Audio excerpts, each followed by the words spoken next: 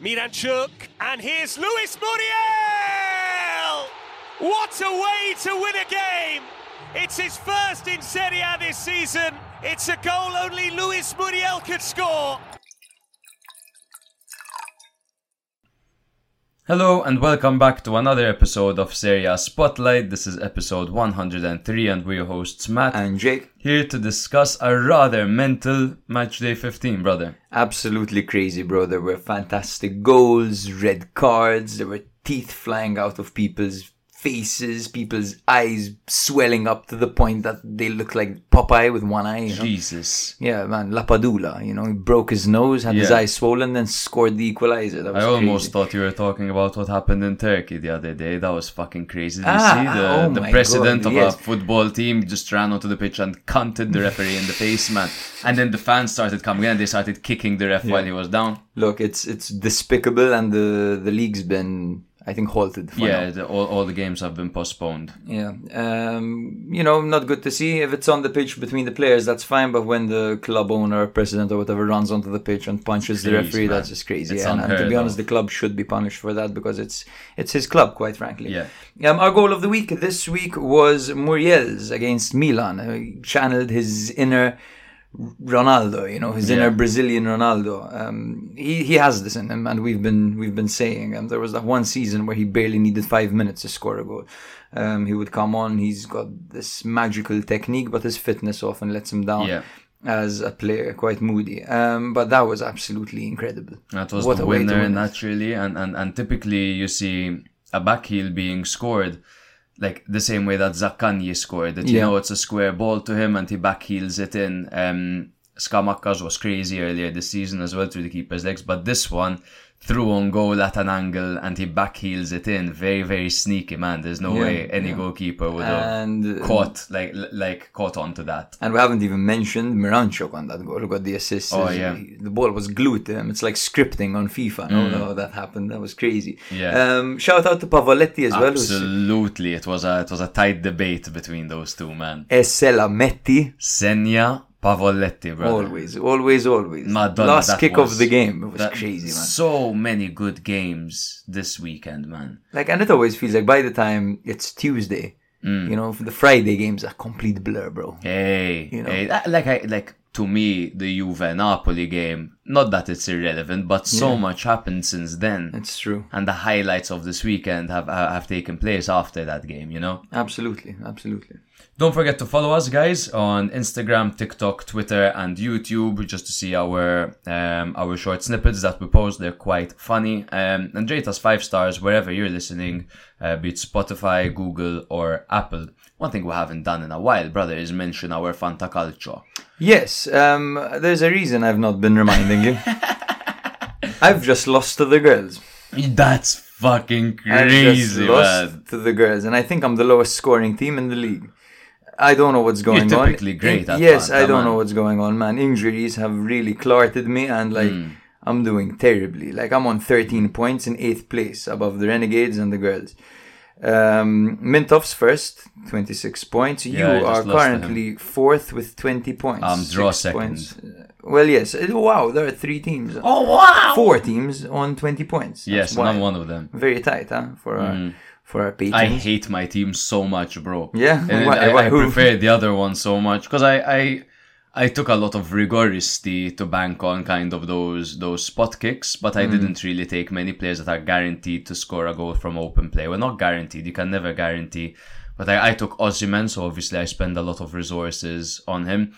My other team on the other one is so much better though, like Scamacca, Zirkzee, Çalhanoğlu, and you've got a great team. In fact, you're running away with it on the other one. Yeah, 5 points ahead. But anyway, guys, we do have a Patreon if you want to support our content. It's $3.99 a month. We've got a single tier, and it's to help us out, and the money will be reinvested into the podcast, the studio, trying to introduce film eventually, things like that. Once we learn how to withdraw the money, because for now, no, I figured it out. I filled in the form, and we can withdraw the money. Nice, it's there, but we might as well save it and keep it there. Yeah, but for now, I paid for the new mic there, brother. But I'll pay you half. We'll don't worry, the mic will come out of our pockets. Nice. The Patreon list so far, shout out to these legends. We've got Mintoff, Mike, Luca, Alan, Andy, Matthias, Edward, Theo, Lena, Tonna, Anthony and David Mastrobattista. Legend. If you want to join the family, guys, get on Patreon. We'll add you to the WhatsApp group chat. It's a vibe, okay? Yes, as for the rundown, we're going to start things off with Juve 1, Napoli 0 in what was, the staple of this match day being Juve in second, and they actually went first place temporarily before Inter's game.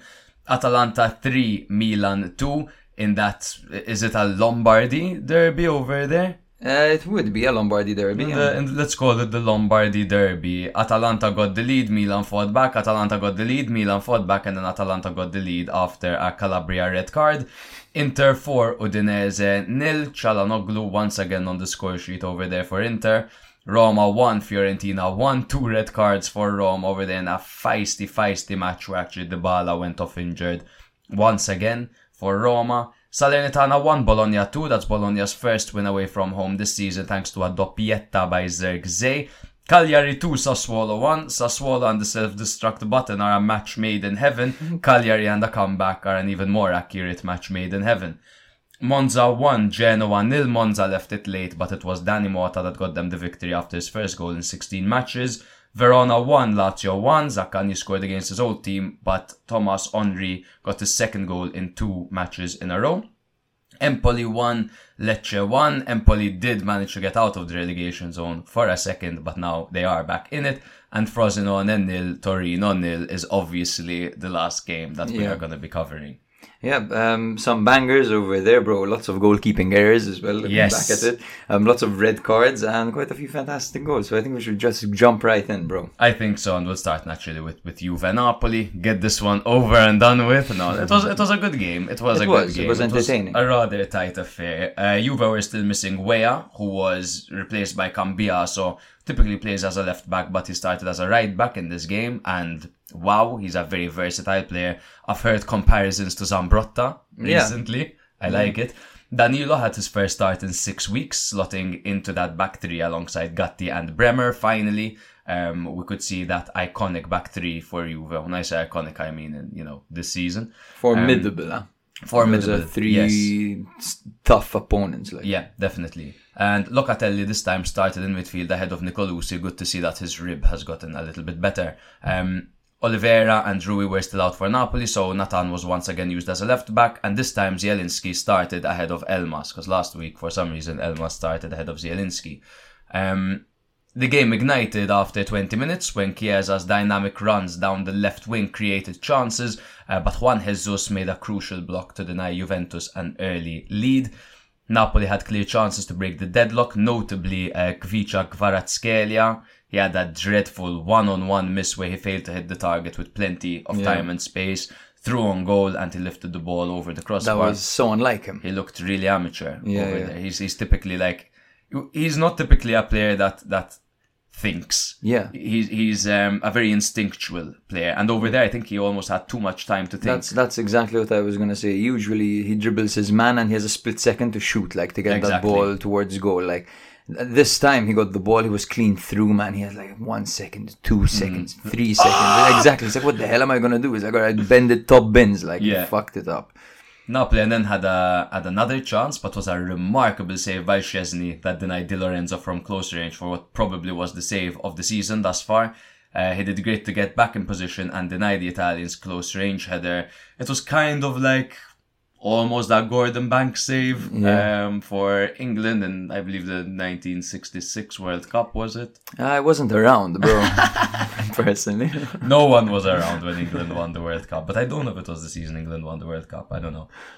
Pele was on the pitch, though. The save was on him. Huh. Vlahovic had Meret beaten, but hit the post from just outside the area after the restart, but I believe the linesman heard the flagged offside over there, so that doesn't matter.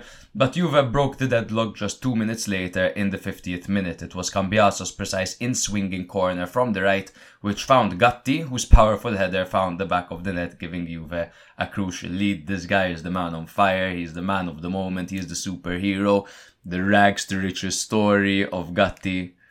The funniest thing about this is that it seems that his mistake against Sassuolo kicked all of this off. Yes, man. Yes, we also forgot to open our beer. We're just out here. Headphone users beware.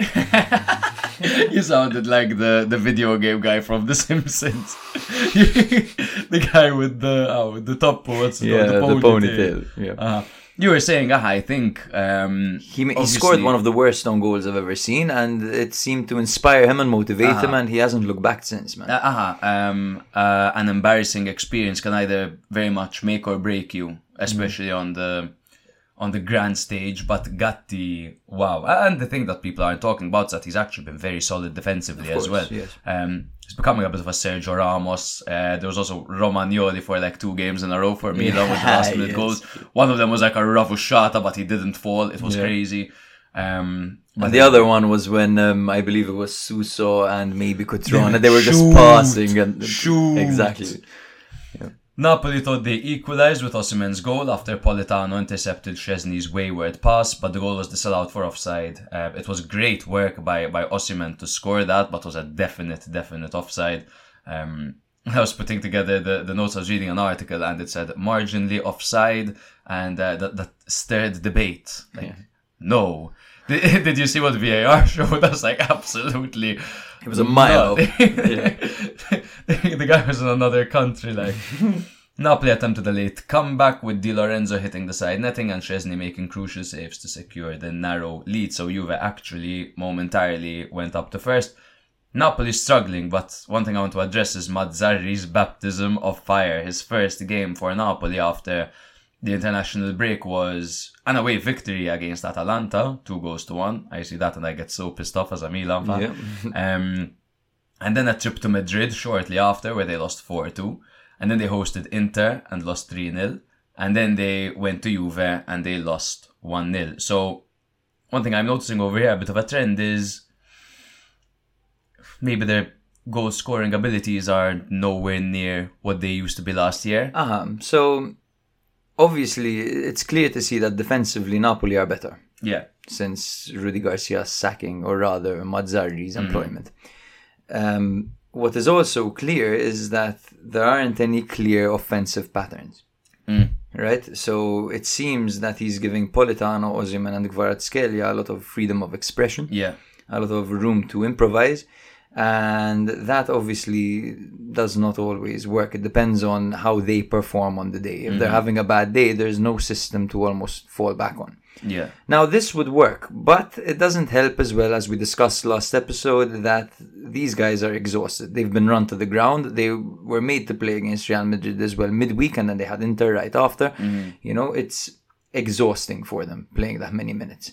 And yeah, it's clear to see that offensively they're not ticking. They're tired, and there's a lot of pressure on the individuals to cook something up. And if they don't manage, then it's over for them. They don't really have any other alternatives. Plus, Juve are the kings at disrupting their opponent. Yeah. They will stop you from playing your game. They're so good at that. And you look at, sorry to rant here, but I have to say this as well.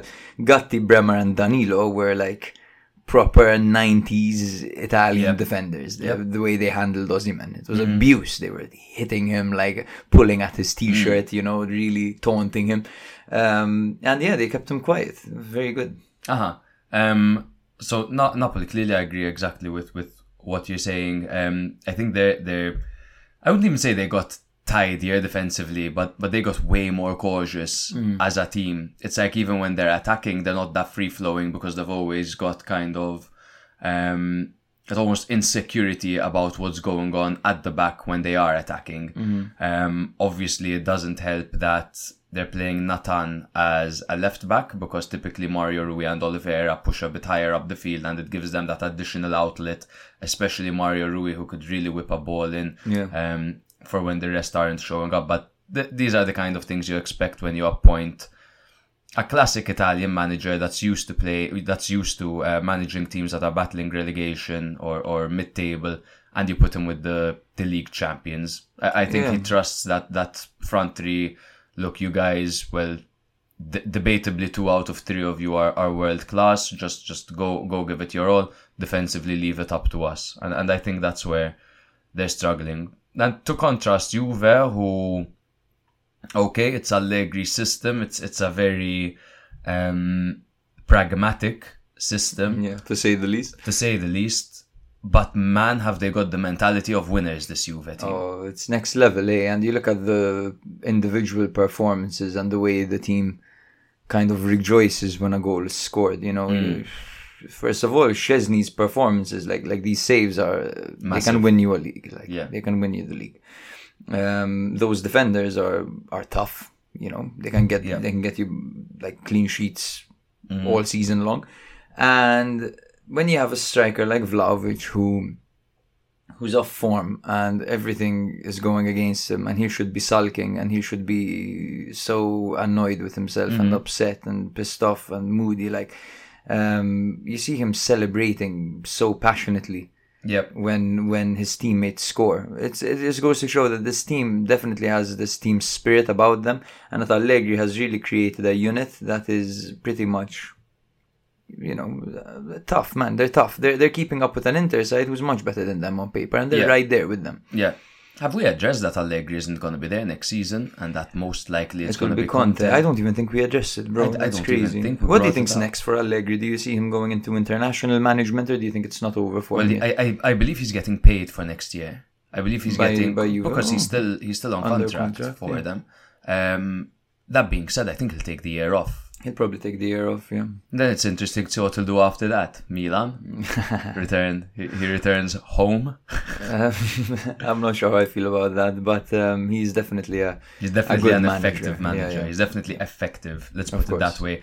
I want to highlight Cambiaso. It's easy to highlight Gatti. I could go on about Gatti, but I feel like they could go back to last episode. If our opinion hasn't changed, it actually proves our opinion even more. But Cambiaso on the right, fantastic. He's good. Cambiaso on the left, fantastic as well. But I think this really shows his versatility. The young man. It was a smart acquisition by Juve bringing him in. Of course. And I believe he was out on loan, right, at Bologna. And I think he learned a lot working with Thiago Motta. He's only 23 years old, and these performances he's putting in can really make him a staple in this Juve squad. Perhaps not in the starting 11 if they were to reinforce, but his future is definitely bright, and he's definitely an effective player going forward and even defensively. I think that once Weah is back into the team, he'll start right back. I think Cambiaso takes Kostic's place on the left. Kostic has been really so Juve fans, one-dimensional, and he's just not tidy at all, man. He's not tidy at all. He's often caught out of position.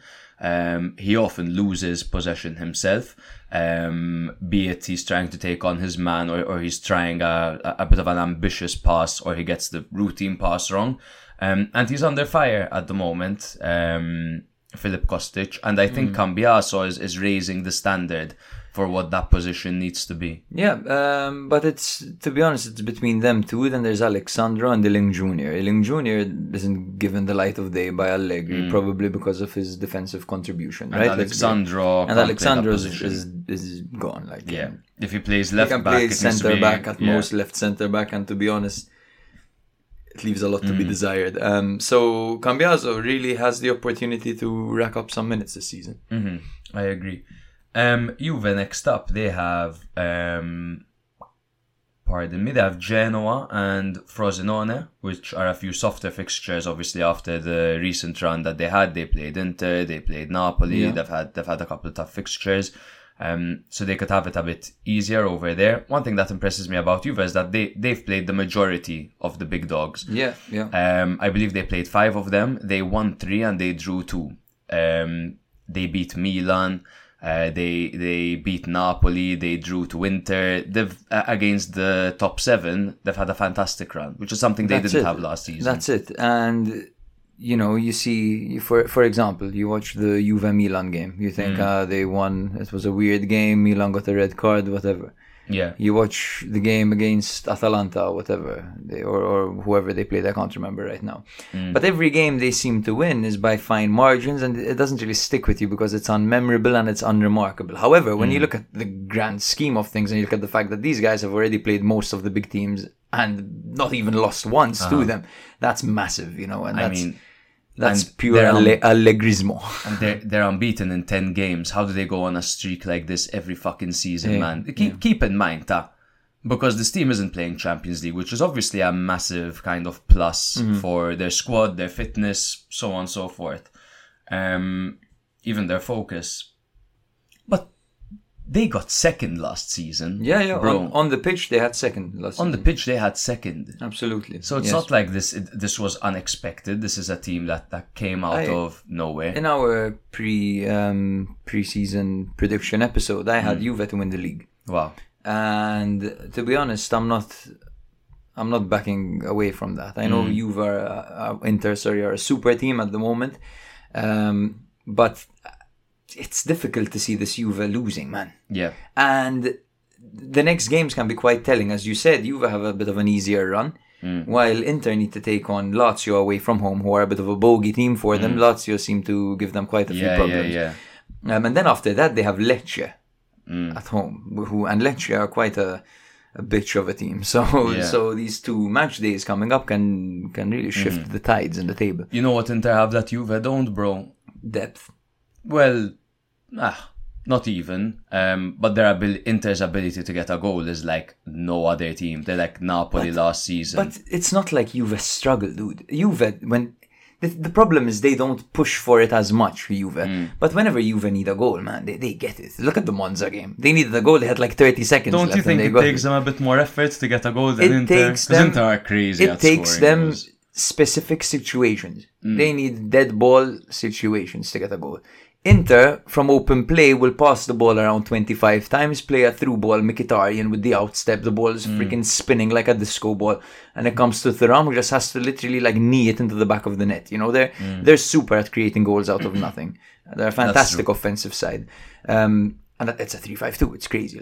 And this Juve have a different approach. This Juve rely on corners, set pieces, routines, crosses out wide, Kostic spamming 7 crosses into the box till eventually one of them goes in. Centre backs going up and scoring. You know how it is with them. Yeah.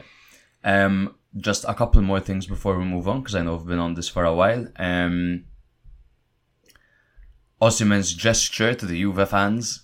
He showed them they were jeering him a bit, and he showed them the 5-1 of last season, which is obviously the score. What do you think of that? So at first I'm like, because Juve had just gone first with that victory, and Napoli had gone down to 5th. So I'm like, is this guy? We're 5th and you're first. Is that what he's saying? But now they're 2nd and 6th. so I don't think so. Salty, clearly letting it get respect to Osimhen, obviously, but I think when you show a reaction like that and you're like gloating about the past, it's like it's so irrelevant. It's such an irrelevant argument that you beat them 5-1 last season because you were just there and you lost. Yeah. Yes, but perhaps he is reminding them that, like, you know, maybe we had a bad day. Look what we did to you. You know, I mean, look, the fans were giving him a lot of stick, and he gave them some back. You know, it's natural. I just think it shows a bit of saltiness. Yes, it does. No, totally, totally. He's definitely bitter. He's won the African Player of the Year. What is it? I mean, it's not surprising. He had one hell of a season last season. Yeah. But. Yep, I think we can move on from that, not without a quick round of applause for Wojciech Szczesny, even though naturally he did make a mistake that could have caused Napoli to equalise, but that was offside, so they spared him some blushes over there. Juve are in 2nd, just 2 points behind Inter, really putting the pressure on over there. Wow, I just noticed Inter's goal difference is a positive 30. That's fucking ridiculous. Donkulous, man. Wow. Napoli in 6th on 24 points. Jesus Christ, they are 14 points behind league leaders Inter. Yeah, and last season Milan had the worst title defense ever in Serie A, no? So we'll see if Napoli can take that a year later. Yeah, so far they're outdoing them. But to be honest, their tough run, Napoli, has come to an end, and maybe now is the time for them to really settle and start to put some things together, you know, start to find themselves a bit more. But yeah, we can move on to Atalanta 3, Milan 2, bro. We can skip it if you want. Yeah, I wouldn't be opposed to that. For Atalanta, it was the usual 3-4-1-2. For Milan, it was kind of the 4-3-3 thing they've been doing. But when you look at the heat map, it's all over the place. Like, what's happening is Theo Hernandez really playing 2 positions, and why is Florenzi playing right under his ass? Yeah, for Atalanta, it was basically business as usual. This time with Martin de Roon stepping in at centre back, as he has been doing. Yeah. Due to their injury crisis over there, he was with Jim City and Scalvini at the back. Coop Miners was in the trequartista position, and De Ketelare and Lookman started up front together. For Milan, it was Samuel Chukwueze starting out on the right, Musa starting in the middle with Reinders and Loftus-Cheek, and of course Florenzi in left back and Theo in centre back, as has been the case recently. Of course, once again, Leao still injured naturally. He was meant to be in the squad and he wasn't even called up. He's apparently back for the Champions League fixture tomorrow, or today if you're listening to this in the future. Yeah, my prediction is that Milan beat Newcastle, but the other game ends in a draw, so Milan don't go through. Milan need Dortmund to win there because they're already through. Milan need Dortmund to win, so hopefully Dortmund prioritize first place. Look, bro, what are Thursday nights? Thursday nights are Europa nights. Fucking, we move. Bring it on. We move. Bring it on. Yes, bro, this game was an intense back and forth struggle, to be honest. It was an emotional roller coaster, and it really showed Atalanta's resilience. And that backheel strike by Muriel in the 95th minute really sealed the deal for Atalanta. The celebration super. Had me chewing the remote, man. Chewing the remote. He's running in circles, like, flailing his wrists around, like, I can't believe I've just done that. I can't believe I've just done that. He couldn't believe it so much, man. Yeah. The match kicked off with Lookman, of course, netting for Atalanta, and then Giroud had the response with a header on a corner. Lookman's goal was kind of a weird deflection that saw Manyan diving out of the way, deflected off Tomori and found its way into the back of the net. Milan responded twice to Atalanta's lead. However, there was a pivotal moment when De Ketelare, bro, was played the ball right in front of goal. He had an empty net right in front of him, and he managed to sky it somehow, and it pretty much summed up his entire time at Milan against Milan, right? Like, I was obviously like glad that he didn't score that, but you can't just help feel bad for him, man. He's got such a sad face, you know what I mean? Like, his eyebrows are always like no. And even seeing him head in hands, and then it's clear that he's suffering with his confidence, because every time he does anything, everyone celebrates. It reminds me of that game last season where Milan fans were so desperate and tired of waiting for De Ketelare to do something that they started chanting his name randomly just to give him some hope. And I believe he lost the ball. Like, the second they started chanting, he lost the ball. Like, and I think there were laughs, if I recall. Like, you hear laughter in the stands. That shit's traumatic, Not to forget that Milan are still his parent club. Yeah, and it was actually him who set up the second goal for Atalanta. He crossed the ball into Lookman, who smashed it in, and everyone literally pointed to him. They went running up to De Ketelare, they hugged him, they congratulated him, whatever. Yeah, shortly after that, Benasser was brought on. He tried, and Jovic as well brought on to try to salvage the result. Eventually, the ball was squared to Jovic by Pulisic, who slotted it home. The man's on form right now for Milan, 2 goals in 2 games. Keep it up, Luca. Yeah, very why good. not? Like to see that. But then eventually, at the end of the game, Calabria decided to drop a man in midfield stupidly. I don't know what the hell he was thinking. Oh, but man, there were fucking 5 minutes left. There were, yes, but why? There are 5 minutes left. You're pushing for a winner. But I don't think it was purpose. It was he clearly went for the ball, missed it, but got it was the man. So clumsy and reckless, man. Like, he should have. He's no longer. But let player. Let us not allow him to be scapegoated for this. No. Definitely not. But that was definitely a stupid thing to do. If you're the captain of Milan and you're meant to be leading by example and you're meant to be leading the charge to the finish line, the last thing you'd expect your captain to do is to go in recklessly in midfield on a counter-attack that, okay, it's dangerous, but it wasn't it didn't look like it had the potential to lead to a goal. It wasn't a clear goal-scoring opportunity. And I love Calabria. You know, Calabria is a staple of what it means to be a Milan player, coming up from the youth system, going through the shit show that was the banter era, and earning the captain's armband, and playing pretty solidly recently as well. Last year he had the year of his life. He should have lifted the Serie A trophy for Milan. And speaking on scapegoating Calabria, by the way, there are people on Twitter right now saying, oh, because he threw the armband at the end, and there's a frozen image of his face looking pissed off and him tossing the armband. He literally passed the armband to Pioli. Like, he just passed it. He tossed it to him gently. You see the video, like he's just tossing it gently. At the time, like, as if he was even thinking about the armband. What kind of captain is this? Like, what else does this guy have to prove to you that he's Milan through and through? Like, that's something I won't ever question with Calabria. It's just that decision, man. His decision making sometimes is woeful, and that was horrible. And that's what eventually cost Milan, because suddenly you've got a depleted defense and you're a man down. And you've got these guys running at you, Atalanta, who are breaking Milan down so systematically with their passes. It was almost like they knew exactly where the gaps were going to be, man. And you have Scalvini charging, he takes a player out of place and then he passes the ball into the space. Like, they were picking the defenders out one by one, passing their way to the How does everyone else beat this team? Because when Milan come up against them, it's like... Maybe they have their defenders available. That's probably it. But yes, that fantastic bit of improvisation by Miranchuk and Muriel at the end of the game was just incredible.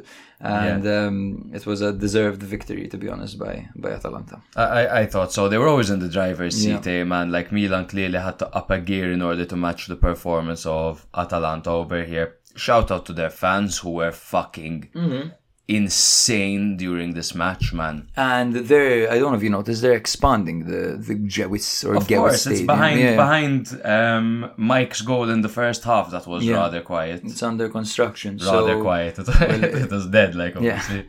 They're gonna increase their stadium capacity, and that's a pretty good thing, because Atalanta actually do have quite the following. Yeah. But I don't know if there's anything else you want to add from this nightmare of a game. I mean, I think you know what I'm gonna say. I think you know what I'm gonna say. Naturally. So firstly, Atalanta really rose to the occasion. Gasperini loves playing Milan. Gasperini goes into a game with Milan. It's like, if you lose this game, I'm gonna beat the shit out of all of you. I'm gonna do to you what I did to Papu. Exactly. That's the way he goes into this. Scalvini again. Scalvini. That one particular moment where he's always rushing up the pitch, but in such a calculated manner. He's like an arrow running up the pitch. He runs in this straight line. He drags a defender with him. If not, he's in space. And he just adds turmoil. And he's so quick at tracking back to get back in position. And typically, most of the time, doesn't matter, when Daron's in midfield, you see him tracking back. If not Ederson, if not Ruggeri, if not Pasalic. He has been, in recent performances, slightly suspect defensively. Granted, he's only 20 years old. However, everything I've seen from this guy is just his ceiling, crazy. Bro. It's his ceiling and the way he inserts himself. And I know which moment you're talking about. Madonna. It was before Manyan's fantastic double save, which needs to be addressed, because Lookman could have had a hat-trick, but Manyan literally saved one of Scalvini's shots after Scalvini double tackled before he got the shot off. Man. And then Lookman had pretty much an open net, and Manyan sprung to life to save that. And that's what a goalkeeper like Manyan can give you. I mean, he's absolutely fantastic. I mean, it's undeniable. I also want to highlight the fact that people criticize Pioli for not introducing new signings and young players into the squad sooner, right? It's a criticism of Pioli. Okay. Like bringing on Chukwueze and the last 5. Of course, exactly. Taking so long. Oh, where's Adli been? If you look at the trackers and the runners back on each and every one of these Atalanta goals, Chukwueze and Adli were responsible for marking their man in the last 2 goals. And they just didn't follow through. And that comes with tactical awareness, tactical discipline, and willing to defend and put your foot out for the team, you know. And it's clear that sometimes they're not as well drilled, and it does take time to settle into a football team and to know what your role is, to really understand your role. I think so. Musa being the only midfielder that got a full 90 minutes in this game. What have you made of Musa so far? Look, I'm Because Adli and Ben Nasser He's came better on than I for thought he would be. Cheeks and Reinders, which, by the way, two unused substitutes in midfield, probably thanks to every single Milan fan addressing their concerns. Krunic and Pobega warmed the bench for the entire 90 minutes. Yeah, and Pioli did actually say himself that Krunic isn't having a good moment at the moment, and Pobega, let's be real, he's limited. He's limited, yes. He's suffering a little bit as well when it comes to confidence. He hasn't really found himself at all. He loses the ball a bit too much, quite frankly. Yeah. I like the player. I like what he can do. I Same. appreciate his style. Perhaps I think this is a little bit too high for him as a level at the moment. I think he could benefit from another loan, personally. Yeah, I think so. But Musa, yes, for me is an interesting hybrid, right? I kind of like when I see him out wide. I don't mind it. I don't hate it when I see him out wide. I think he's built almost to be a winger in a 4-4-2. I feel like that's almost his best position. I like that he's quite technically gifted. To be honest, he's only 21 years old, so his ceiling isn't that worrisome. He's all right. Like, he's doing fine. This is his first season in Italy, and he hasn't blown me away, but he hasn't disappointed me at all. But yeah, he brings something. It's mainly industry and speed in midfield and a splash of technique. Yeah. I think Reinders to me has been quite disappointing over the last 5 matches, I think. Yes and no, because his skill set and his ability is clear to see that he's a good player. It's clear to see. It's his attitude that's disappointed me. His unwillingness to pass the ball in the final third and to really pick out a teammate when he should. If he has a sight on goal, the guy's going to shoot. He's really, really, really hungry, thinking about himself, man. Yeah. And that's not good. Yes, sir. Shall we move on to Inter Udinese? Yes. Inter, they put on a spectacular display against Udinese. Udinese's only victory is in the San Siro against Milan this season. Yeah, and then you have this game where everyone and their mother scores. Exactly. This is the second time they visited the San Siro, and both went very different ways, naturally. A 4-0 victory to go back in first after Juve's momentary overtake. I'm emming so much, I'm going to stop. Inter had Bastoni back, but they missed Dumfries, De Vrij and Pavard, meaning the back three consisted of Bissek, Acerbi and Bastoni, whilst Darmian played as a right wing back after often recently being used as a right centre back because of their injuries. Whereas Udinese, they still had rather Bijol, Davis, Delafeu, Semedo, Brenner and Ebosse on the treatment table. Now the floodgates opened in the 30th minute when Çalhanoğlu converted a penalty after Newman Perez fouled Lautaro Martinez in the box. That's 6 penalties out of 6 this season for Çalhanoğlu. DeMarco doubled the lead 5 minutes later with an angled drive across the goalkeeper Marco Silvestri into the far bottom corner. That's his typical outside of the boot shot that drives across goal. Yeah. The onslaught continued as Thuram added a third goal just before half-time, finishing off a 21-pass build-up. He's just always scoring after over 20 passes. Thuram with a tap-in following a brilliant Mkhitaryan ball that, to be honest, really should have been picked up by a defender, but great ball nonetheless. Now, by half-time, Inter had 76% possession, 15 attempts on goal to Udinese's 2, and they had a commanding 3-0 lead. In the second half, they continued to control the game. Udinese had a goal disallowed for offside at a point, and Sommer made a couple of routine saves to keep the clean sheet. And then Lautaro Martinez put the final stamp on the victory with a powerful strike from outside the box in the 84th minute, after winning the ball back from midfield and bringing the ball up himself. I mean, what the hell are you gonna say? What They absolutely destroyed them. Everyone was brilliant. Bissek stepped in and looked amazing. Darmian transitioned so naturally and gracefully from centre back to wing back and right wing back, whatever. He was amazing. Çalhanoğlu pulling the strings. Mkhitaryan showing that he can still get assists. DeMarco highlighting his prowess. Lautaro still on course to break 30 plus goals a season, and how Thuram showing that he's probably the coup of the season as a free signing coming in and just fitting in so Worldwide, effortlessly. Yeah. Apart from And this Inter team is just incredible. The Udinese team is not an easy team to beat, and they've drawn so many games against big teams, and they've even beaten Milan. You know, they're not a pushover team. Inter kill a team in 5 minutes. That's what they do. It's what they did to Milan in the Champions League. It's what they often do. They get the majority of their goal. They smell. They're like sharks. They smell like a stun blood. grenade. Exactly, and they attack. Like here, you see the first goal by Çalhanoğlu, 37th minute.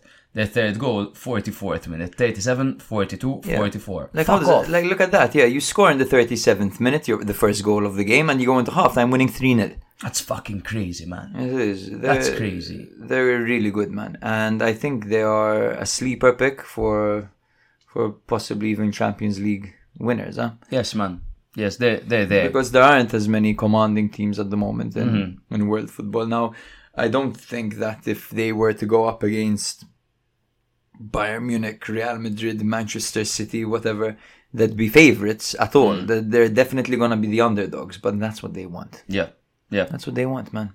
They thrive in that setting. I enjoy watching Inter play so much. I can't say the same.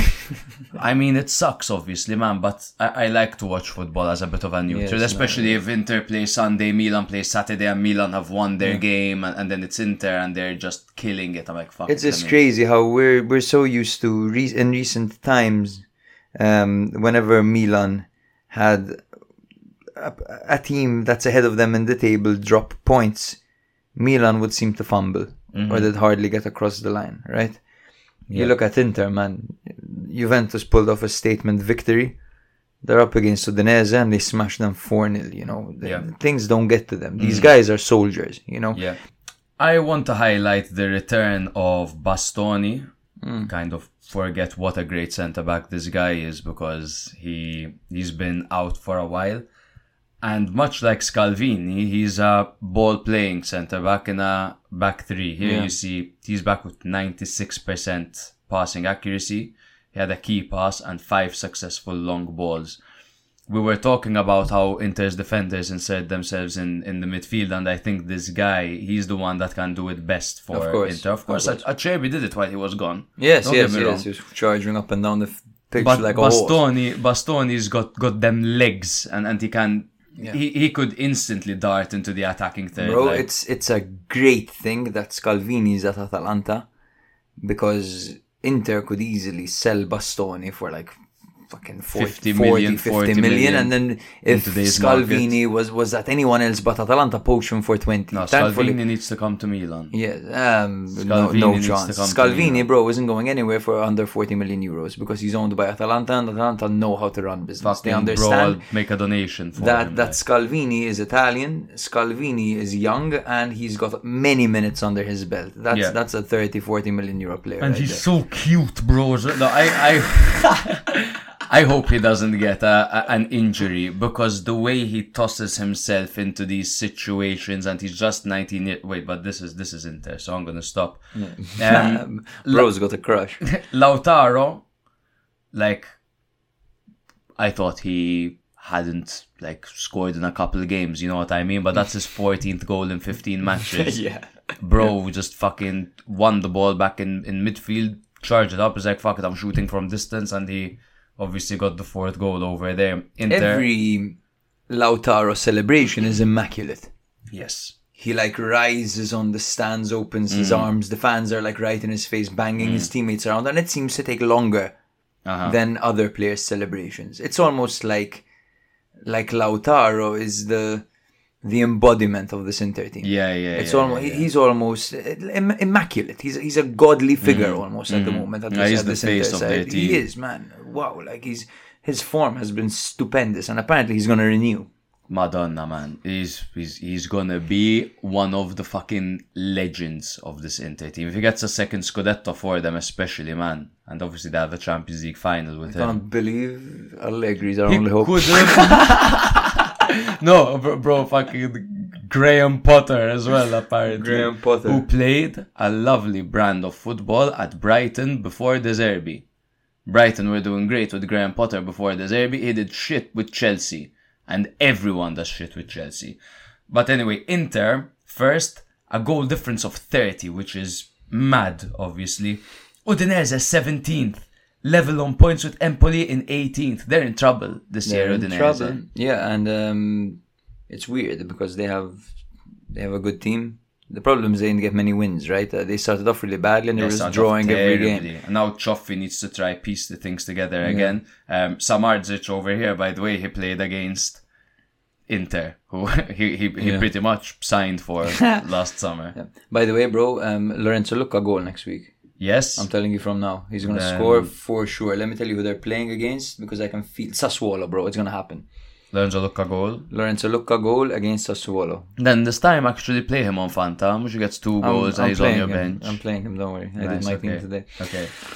Now, we can, I think, discuss the Roma 1 Fiorentina 1 game. Yes, a boxing match. This was. It was an absolute boxing match, one of the many this week. Roma looked to be at perhaps not full strength, but pretty much there. They had Lukaku and Dybala up front. They had Christensen, who has been awarded another start after that brilliant performance. As we predicted. Yep. Zalewski out on the left, and then the usual 3 at the back of Mancini, Llorente, and Indica. One of the 3 Christensens in Serie A, and they all play on the right. And that's so confusing, right? Which is your favorite one? I did this one. I like this one. Lazio's is good as well, but he hasn't quite cemented himself. The Bologna one's lost for now because he really hasn't shown anything. Yes. But he's coming up. Yeah. He's coming up. But this one's my favorite. Yeah, this one's a workhorse. It's fun to work. This Chris over here. But yes, for Fiorentina it was Mbala and Zola up front. Lord knows why. Bonaventura in the pocket, of course, with Duncan and Arthur in the regista position, the double pivot. And Coyote started on the right as the right back, who's a very promising player. Luca Ranieri was at centre back because I think Milenkovic must have not been fully fit because Milenkovic was on the bench and he actually got sent off from the bench and he was against me on fantasy football. That's crazy. Yeah, crazy. It didn't go through, but anyway. Can I ask you a question before we get in?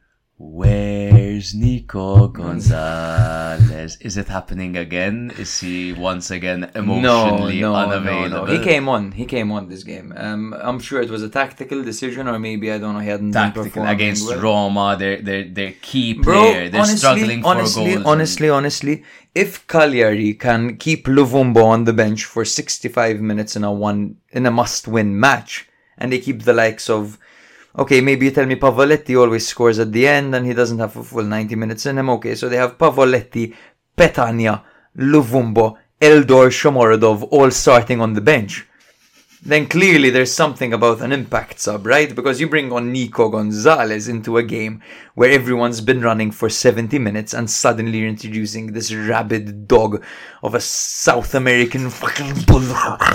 Yeah, he's aggressive, bro, and he presses and he fights for every ball and he's good in the air.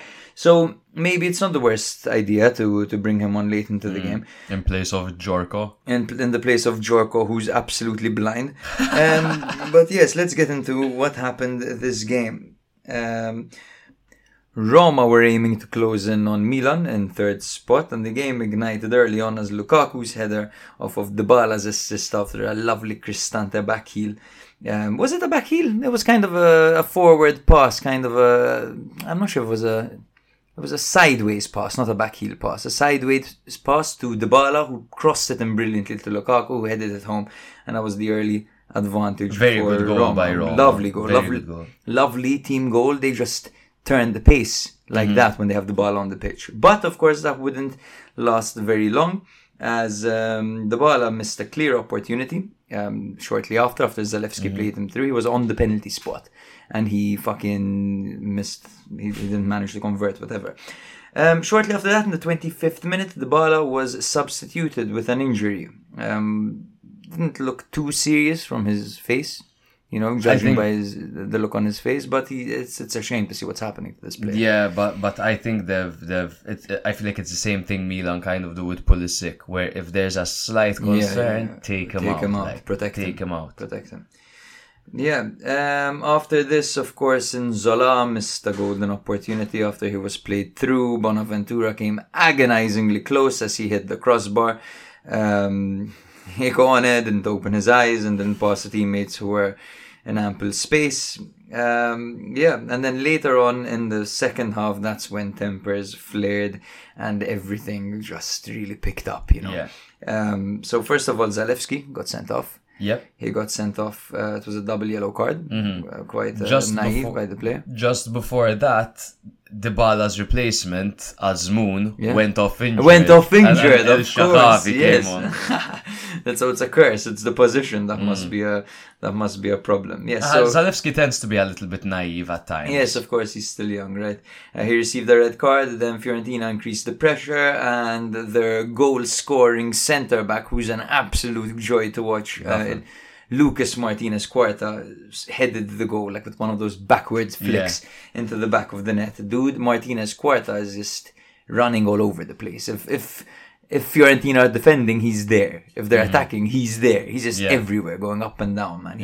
And he's got great technique for a centre back as well. He really does, man. He really does. And that eye for goal he has. Yeah, just pop him up front. What are you doing playing in Zola? Honestly, man, this guy's goal prowess is so much better. He might be one who Inter could poach. Perhaps. If they want another centre back who advances. They need to buy a defender in January, but unfortunately their funds, I'm not sure if it would allow them. So Quarta came close to a personal brace later on, but he didn't manage to get the ball over the line. And the temperatures rose even further as Lukaku, who would have been clean through on goal after a long ball, his first touch failed him. Mm-hmm. He was dispossessed. The ball was played to Kwame on the wing. Lukaku tracked back the entire way, head down, running at full speed, just charging at Kwame.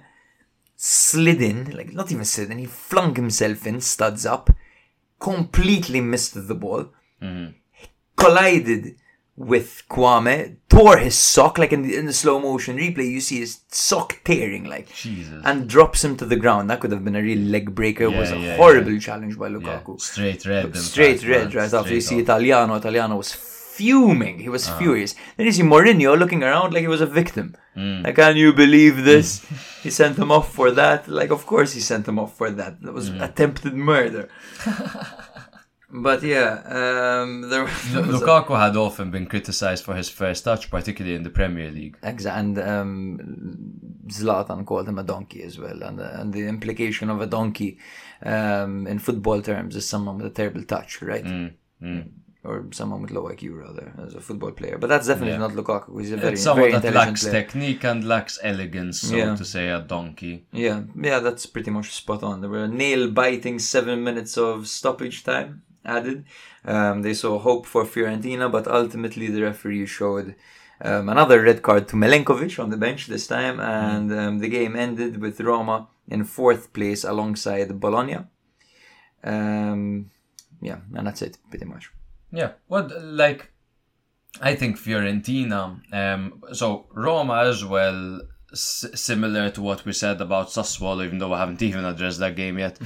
There was a self-destruct button over here, and that was caused by, let's say, I wouldn't even say inexperience by Zalewski, because he has seen the stage now. He got a lot of playing time last season, so disappointing for him to get the 2 yellow cards in the manner in which he got them. I think that really threw his team under the bus, and in fact, the first goal for Fiorentina, their only goal, came just 2 minutes after. But I think Fiorentina, once they went down and they knew that Roma were going to be very pragmatic moving forward, Fiorentina brought a fight. They turned the heat up themselves in the game, and they made it a fight. Roma fought, and Fiorentina managed to get back into the game because they did manage to get their players sent off. Yeah. So I think if you can't beat them by being the better team, then beat them by making it a scrap, man. And they managed to make it a scrap, and that's how they got a point out of this Absolutely, game. Man. But I'm not sure if it's Italiano's system. We've discussed this heavily and in great depth. I just can't understand how Fiorentina have so much of the ball and seem to push forward so much and to create so much, but nothing's converted. And it's like the strikers are always isolated. They can never. But see if they the want ball. that to be better, why don't they play Nico Gonzalez for a full 90 minutes? I'm sorry I'm going to say this again, but like Icone, he's nowhere near the level Nico Gonzalez. Nico Gonzalez can even score headers, for example. He scored multiple headers this maybe season. that was the thing. Maybe he wanted someone to play further away from those centre-backs, considering the absolute sheer size of Mancini, Llorente and Ndika. But okay, so... But he did win a With header all at due the end, respect. Nico Gonzalez. So Bonaventura had a good goal-scoring opportunity. He had this... The shot was on, like... And instead of shooting, he seemed to chip the ball. And the commentator went, why did he chip? And all of a sudden, out of nowhere, Nico fucking flies and his heads That's what I'm talking about, man. But Patricio saved it, yeah. Patricio had a good game. He did have a good game. But my thing is... Maybe he wasn't fully fit, bro. There must be a reason he's benching one of his best players. You know? It could be. Unfortunately, for some reason, I don't have this information because I look it up and fucking nothing. I mean, we're not going to know. But... Inzola. Yes. Not a fan. So, same, right? He has qualities that I'm a massive fan of, right? But I'm not, personally. I think that for a come lowly on, team... we know what I'm talking about. Yes, but it's that not... game for Spezia, yes. the strength, the hold up play. He has qualities that when he's on, I am a fan of. Look, man... But Inzola that's not my major single-handedly point. relegated Spezia and then moved to Fiorentina. I wouldn't say single-handedly. He missed the was penalty in the playoff. Well, but he was their top scorer for fucking 4 seasons in a row in Serie A, 3 seasons in a row. He helped them survive for 3 seasons. But like Inzola, like you're saying, he's not very refined up front. He doesn't have certain technique. I think Zlatan could have very much aimed the offense he threw at Lukaku at Inzola. It would have a better place over there. So, he needs players around him. If he's going to play with his back towards goal and if he struggles to get goals, he needs players around him that can finish. So, okay, he's got Bonaventura behind him. Then he's got Icone on one side, who double the point I made about Inzola is applied to Icone because, like you said, he doesn't open his eyes. Oh man, he had Bonaventura wide open at one point, wide open, man, and the pass was so on, and he had so much time to play it, and he just didn't look up, man. He was looking at the ball the entire time. Like, you're 25 years old, you've been playing football professionally for how long, and you don't look up there? So I think I would be pissed off as a Fiorentina fan to see Nico start, and also like Beltran not coming on earlier, for example. Yeah.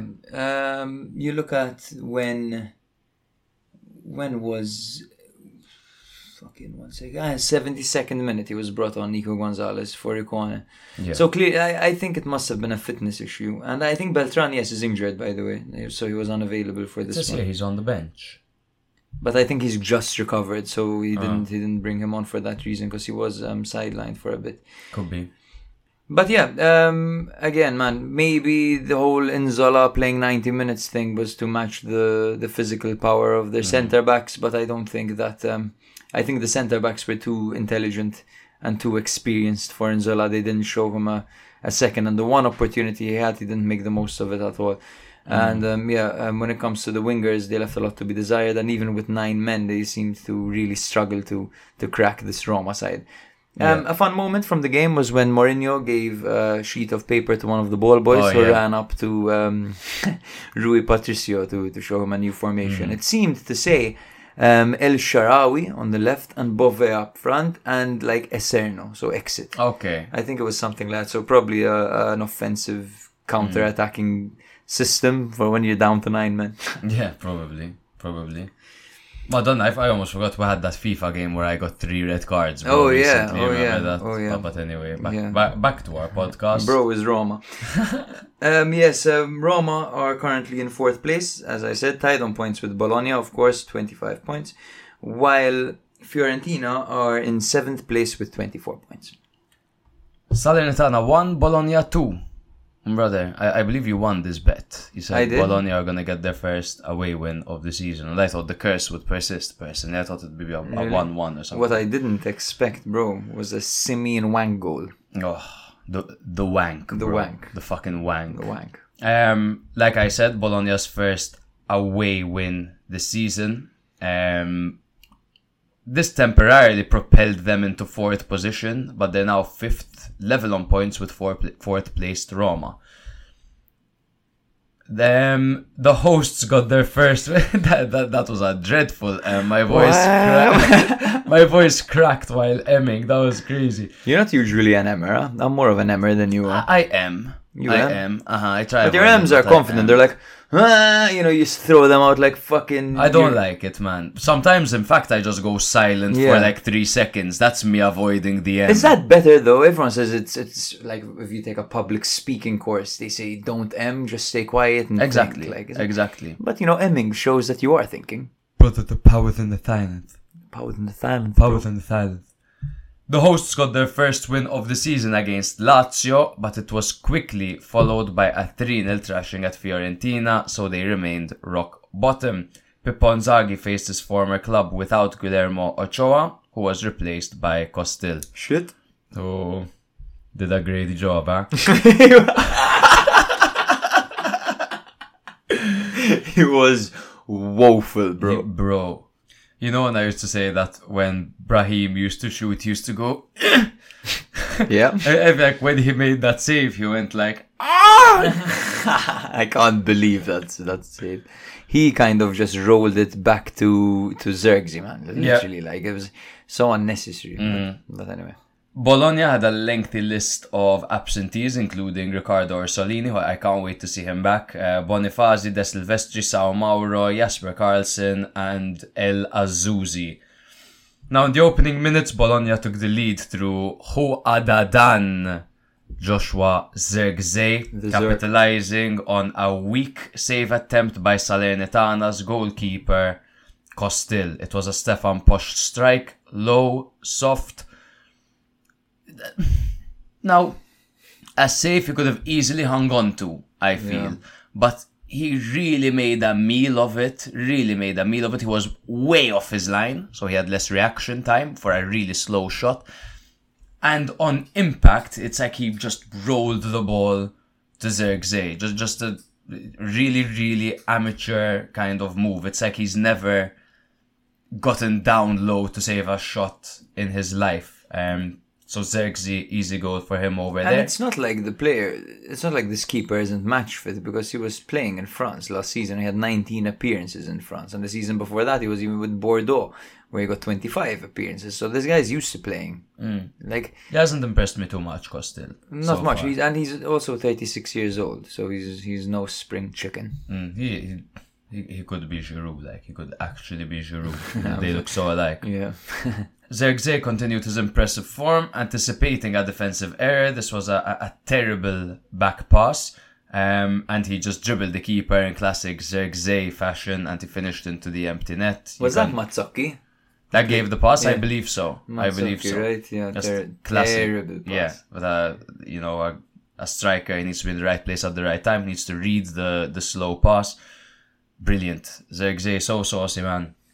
Now, Salernitana's coach Pippo Inzaghi made a few tactical changes. In the 34th minute, he switched to a back four, aiming to address like the defensive vulnerabilities that were going on. The alterations seemed to inject some life into Salernitana's style of play, with Boulaye Dia coming close to scoring from a volley shortly after.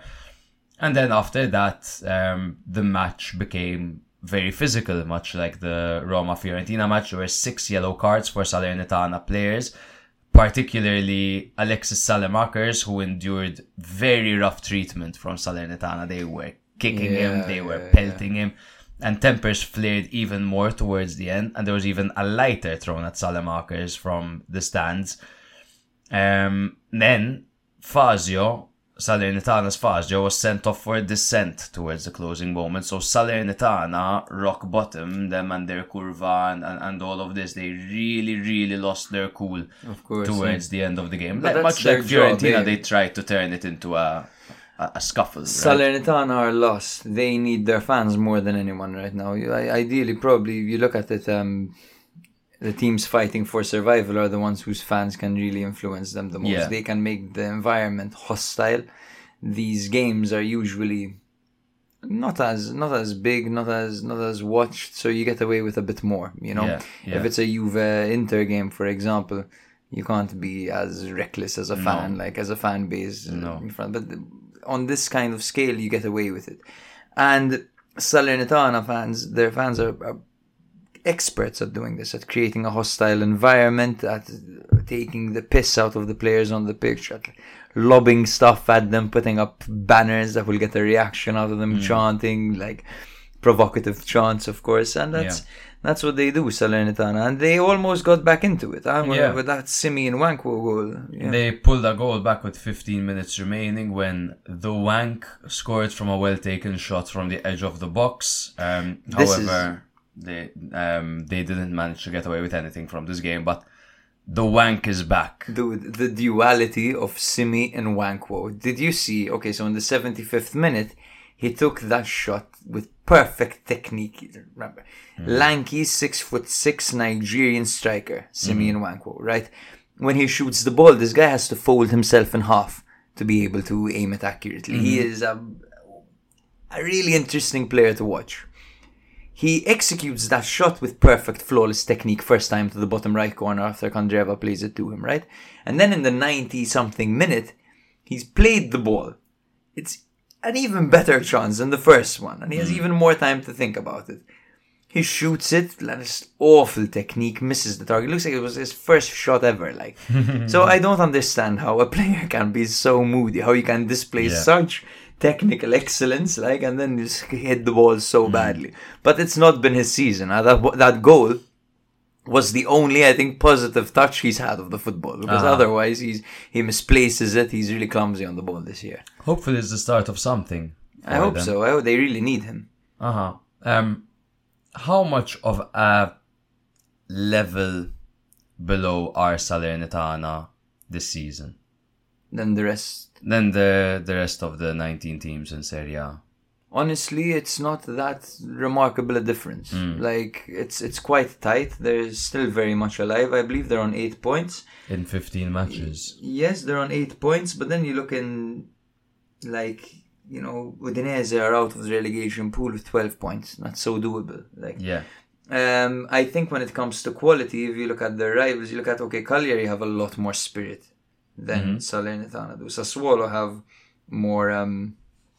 more technical ability. They're more gifted. They're more skilled. You know, they're better players. Udinese also have better players, and they can be quite tight and difficult to break down. Empoli as well look like they're better drilled, and they are more tactically apt than Salernitana. And then there's Hellas Verona, who I think are pretty on par with Salernitana, but they're also a tough nut to crack at times. For me, Salernitana are probably the worst team in the league. Yeah, probably so far this season. I want to make a correction. It wasn't Mazzocchi who made the error. Who was it? It was Lovato. Lovato played the ball back. Mistake. Oh my god. Yes. Okay. Yes, Lovato. In fact, he got a grand rating of 5. Because it was played from Mazzocchi's position. Yeah, from the right-hand side. But to be honest, quite closer to the box. Man, I think Salernitana, one thing they lack is you can't say that they lack spirit, because they do have spirit as a team. But it's like their players, none of them are consistent. And it's like many of their key guys seem to be new. So you have Kandreva, poor guy, he's no spring chicken as well. Like, he's 36 years old, you know. You look at Mazzocchi, who was kind of like a half a season merchant, where he had half a season where he was great, and then he kind of dipped back to being average, you know. Bulayedia doesn't even want to be there anymore, so they've lost him. So they've brought in Ikumwezi, and all the pressure in the world is on him. Legovsky wasn't there last season. Bradaric is bang average at the moment. You know, the defense leaves a lot to be desired. Without Ochoa, they have a goalkeeper who's a bit of a vulnerability. Their manager his level is probably Serie B. That's one thing I want to address. I mean, I don't want to shit on a manager too early. Yeah. But like, you're struggling for survival, and you bring in Pippo Inzaghi, who's been in one relegation battle with Benevento, and he lost.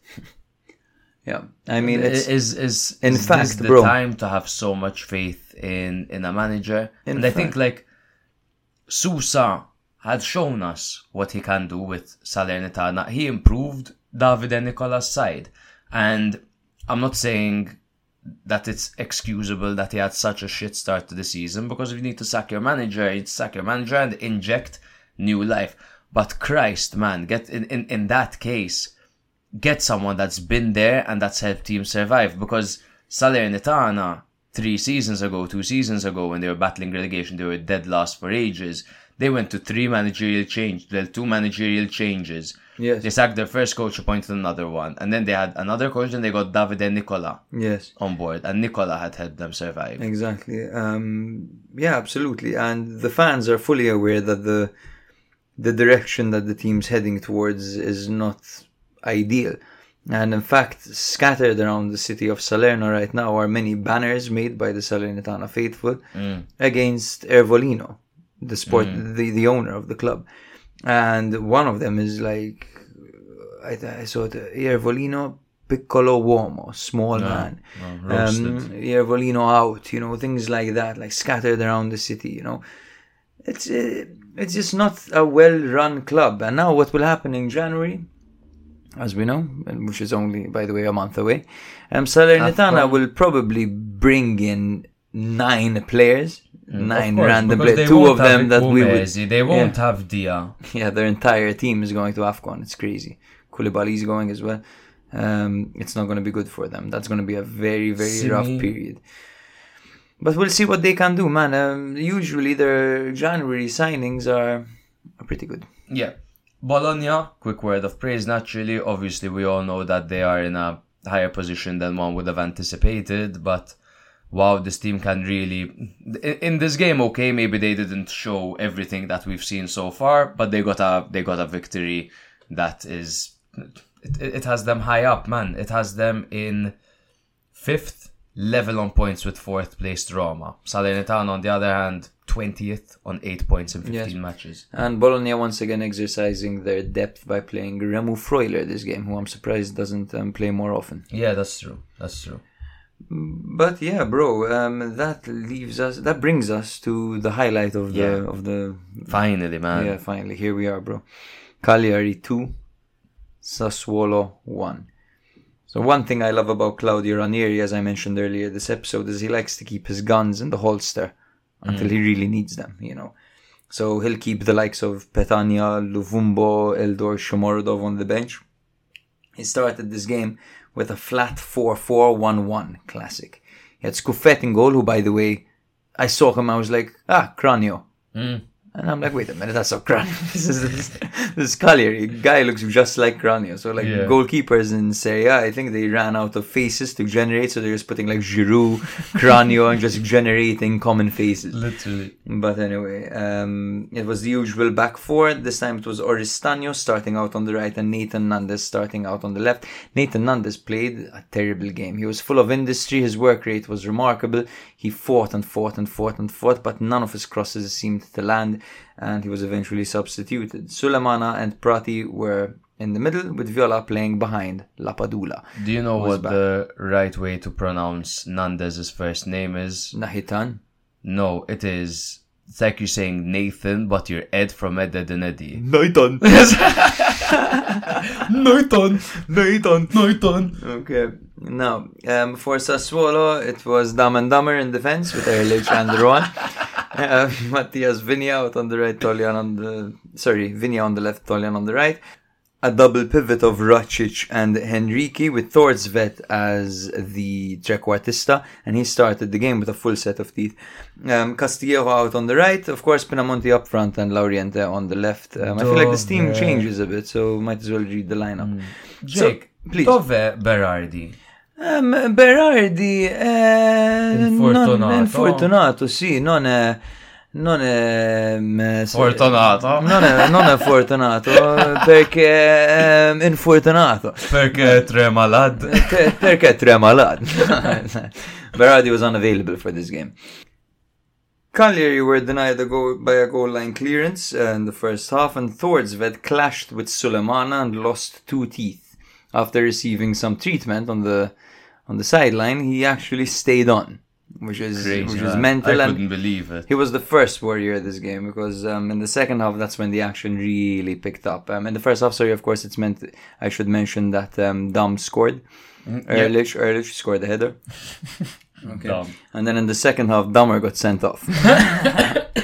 Okay, for a second yellow card. And Dahmer, of course, is Ruan Tresoldi.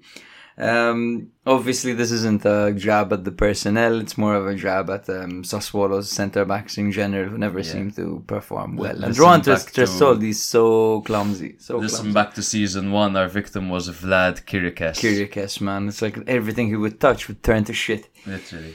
Luvumbo was brought on in the second half, and that's what sparked the comeback for Cagliari.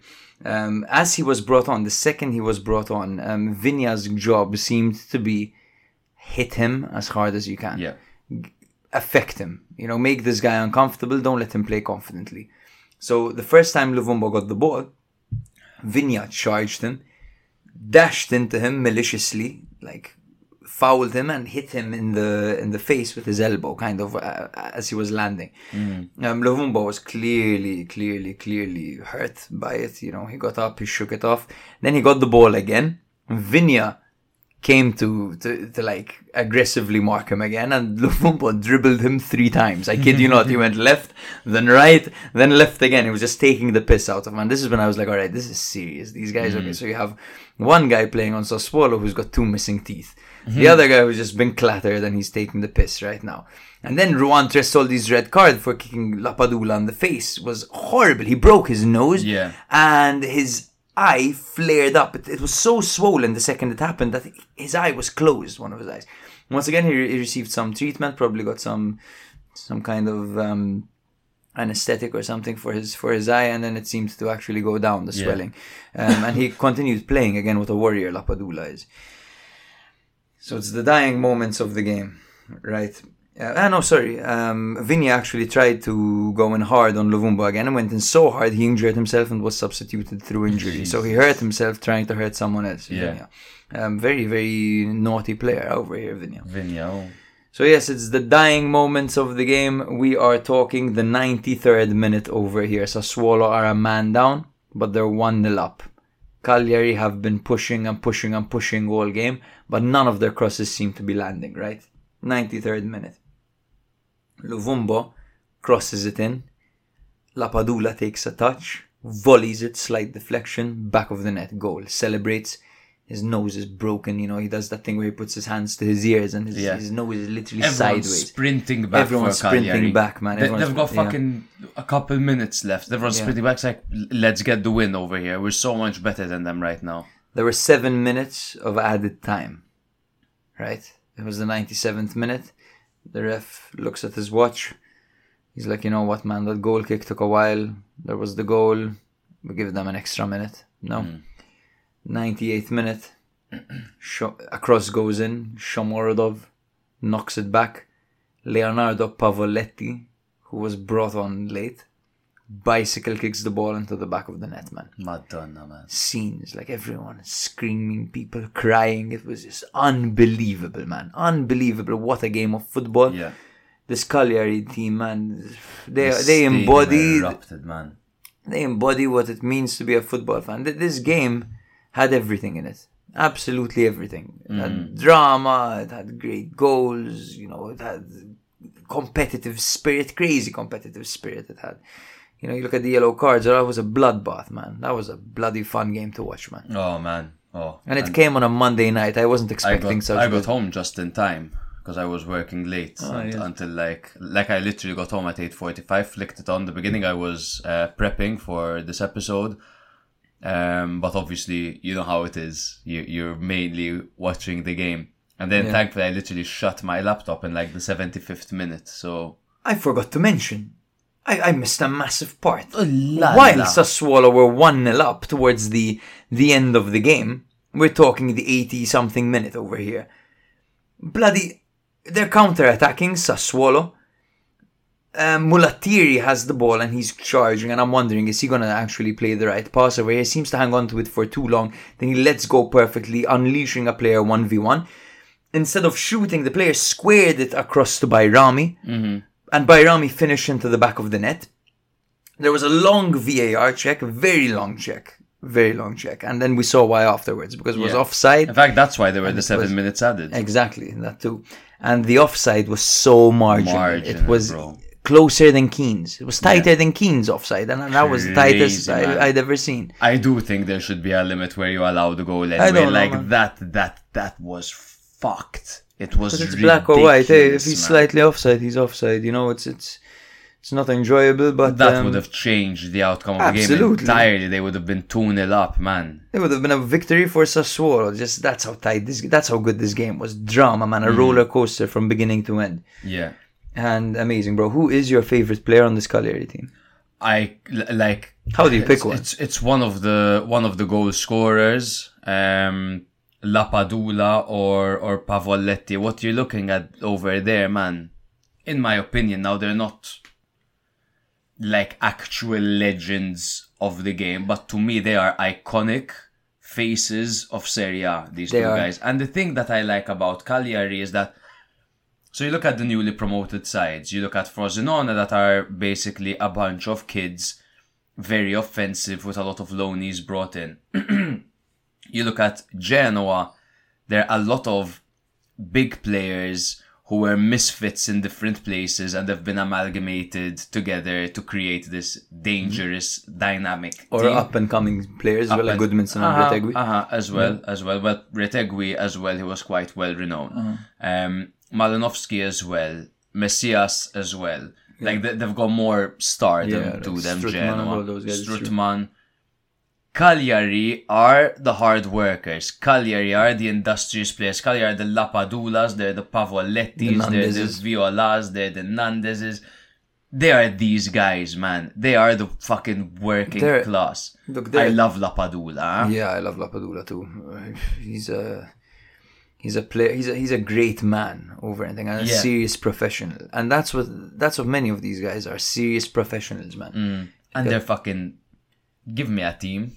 Now, is it ideal? It's debatable. But they're 3 strikers.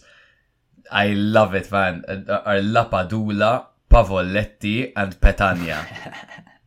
Talk about having foxes in the boxes, like. And then there's Shumorodov. Talk about having tanks in the bank, am I right? Fucking talk about having wanks in the shower.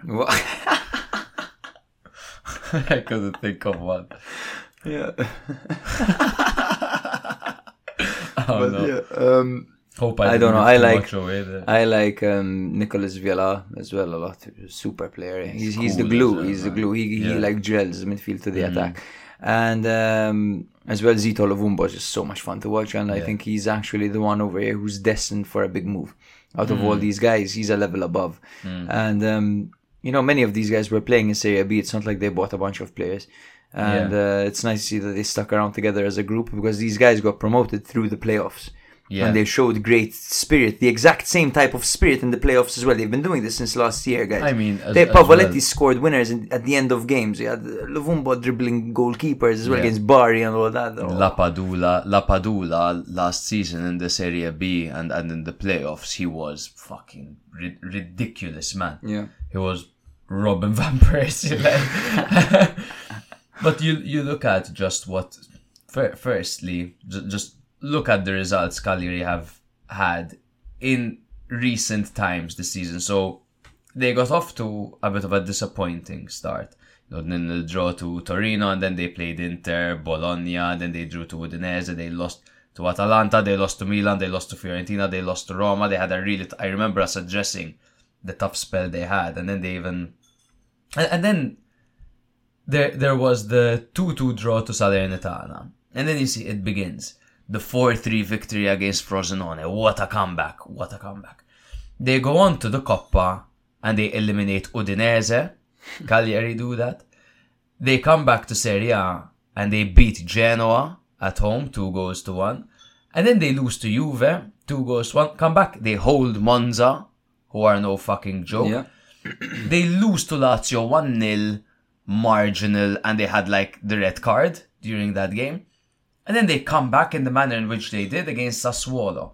you're not looking at a bad record that this team have over here. I'm not even sure, sorry if I missed it. Did you even mention the 4-3 against Frosinone? You did, right? Of course. Okay, it's kind of what changed everything over there for them. And you look at there's a theme. It's the hustle that gets them these victories. You know? It's the hustle, and the hustle is called Leonardo Pavoletti. Of course. Yeah. Of course. That's right. But yes, bro, absolutely amazing team, incredible. Sassuolo on the self-destruct button.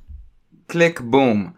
That is so typical of them. However, do not even consider the idea that these guys are going to get relegated, because there's no chance. Sassuolo? Yeah, no chance. No. Sassuolo are in 15th with 15 points. Cagliari are in 16th with 13 points. Monza 1, Genoa 0. Good game.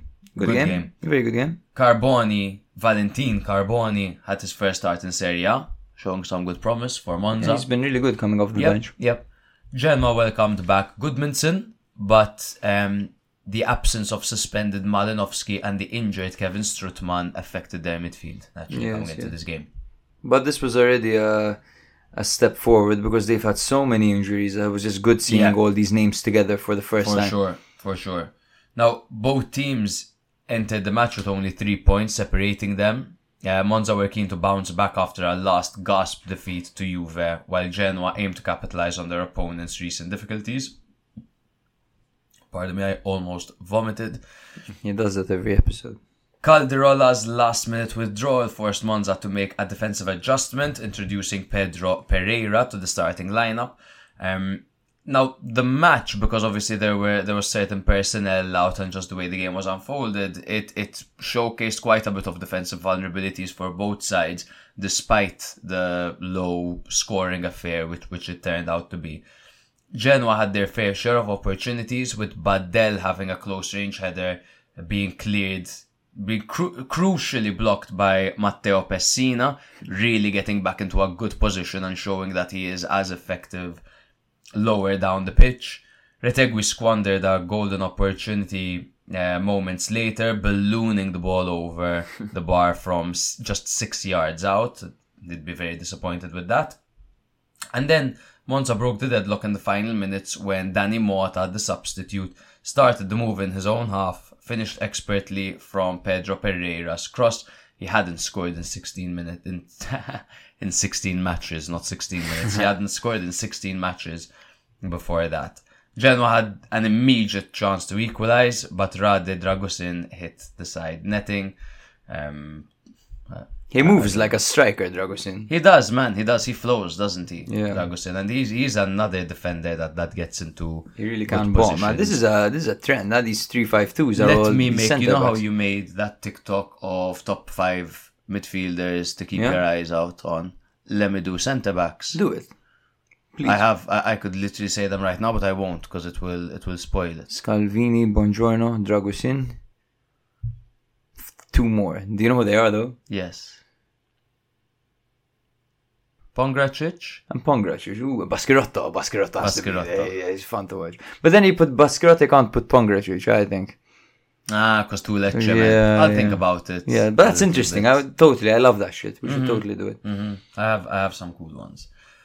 So I brought up a point on the group chat which Cesco disagreed with. God bless him. Where I said that I prefer the role that Pessina has taken at Monza as opposed to the role he had at Atalanta. Now, obviously, at Atalanta, he was in heavy rotation because they had Miranchuk, they had Malinovsky, and they had all these guys in the attacking midfield role. But he was playing as an attacking midfielder. Here at Monza, he's really matured into this, you could say, box-to-box midfielder. Mm-hmm. But a very mature one at that. Pardon me. That really prioritizes the defense and the balance of the midfield. Mm-hmm. He does a great job over there. You see him getting back in this game and getting a crucial block over there. It's not the first time we see it. I think this position is better suited for him, especially when you consider he's not incredibly refined in front of goal and in or around the box. He has good moments in him, but it's not like he's consistent there. What do you think? I think he's a very smart player. Mm-hmm. I think he is very mature and works very hard. And if you look at the possession stats of Monza, it's always the defenders seem to have the most of the ball. And then from the outfield players, like besides the centre backs, it's Pessina. Everything goes through him. And Pessina is just the heart and soul of this Monza team at the moment. In the double pivot alongside Gagliardini, they make a really good duo, and it's almost like they're running for three people sometimes. Yeah. So I do like this new role for him. I don't think as a trequartista I don't think he had a shout, for example, for a starting spot in the national team. But in this role, he might one day. He might one day, because he's not even that old. He's 26 years old. Yeah, 26. Me and Pessina are the same age. That's great for my confidence. Fantastic. I would agree with you over there. He has a brighter future, I think, in the role that he's playing. And I think if Monza were to win a few more penalties, he could have the Çalhanoğlu effect, because he is decent from the spot. Yes, and he's just a pleasure to have on the team, because he can fill in any midfield position anywhere. Yeah. They are just a team of locals, aren't they, man? Monza. You look at the amount of Italians over there. Was this an all-Italian 11? No, not an all-Italian. And Pereira. I think that's it. Everyone else is Italian. Ciuria, Carboni, Colpani, Colombo, Gagliardini, Pessina, Carboni, D'Ambrosio, Di Gregorio. Give me a break, man. Damn, all you need is some fucking cheese on it, man. And you've got yourself many different plates of pasta. I think Pereira had a good game. He grabbed an assist. And this was, obviously, weren't expecting him to start over there. But let's jump to Genoa have a very good starting 11, and they had a great campaign in Serie B last year. Do you think they're underperforming, overperforming, or performing up to their standard in Serie A this season? So I don't think they're underperforming, and I don't think they're overperforming. I think they're doing just fine considering the situation. They seem to have missing pieces at different times. Yeah. So when they started the season and Retegui was fit and Gudmundsson was fit, they were flying pretty much. I wouldn't say flying, but they were up there. They were getting their victories. If you look at the way they started the season, I think they even beat Roma, if I'm not mistaken. Yeah, they beat Roma as well. They were doing very well. But then everything seemed to fall apart. Retegui's been struggling with injuries. Junior Messias wasn't available from the start and has only become available recently. Yeah. And Malinovsky picked up form late as well. He picked up form when Messias, Gudmundsson and Retegui were all out. So that was actually a pretty good thing for them. But I think when everyone's fit and together, I think that this team will definitely stay up. Bro, they beat Roma 4-1. I forgot about that. Yeah, they beat flying, Roma 4-1. And they also had that mental game against Milan with Giroud stepping in goal and all that. And they were really pushing at the end. But now it seems that with all these injury problems, granted their players are back now, but they're not as match fit and they're still struggling in the second half to see out games, because now they're just starting their best players who can't play a full 90 minutes and having to replace them for lesser players, Yeah. I think they'll survive. I think sure they'll survive. To be honest, I don't know why I don't even think of it as a question. I think they have a lot of quality in their team. I think they have a good manager in Gilardino, and I think their best is yet to come. And we've seen flashes, but I still think that a lot of these players, like I mentioned, Messias, new from Milan, won the Serie A. Fucking Leo. Malinovsky, star. He's a star of a player. Retegui as well, young talent. Young in inverted commas. By Italian standards. And Malinovsky star by Italian standards. Exactly. But there are all these new pieces coming in, and once they gel, bro, they could really be like the Monza of last season. And just like Monza, they have a fantastic tactician at the helm, because Gilardino has displayed willingness to shift formation, to adapt the games. I really like him as a manager. Some of his offensive tools that have been available recently in Ekuban and Puskas, as we say every episode, are not quite the standard, but you know how it is. They'll get there. Monza are in 9th on 21 points. Pardon me. Genoa on 14th on 15. Drink every time, you have to excuse my brother. Well, it's the beer. It's the beer. So, bro, Verona held Lazio 1-1 at home, right? Yeah.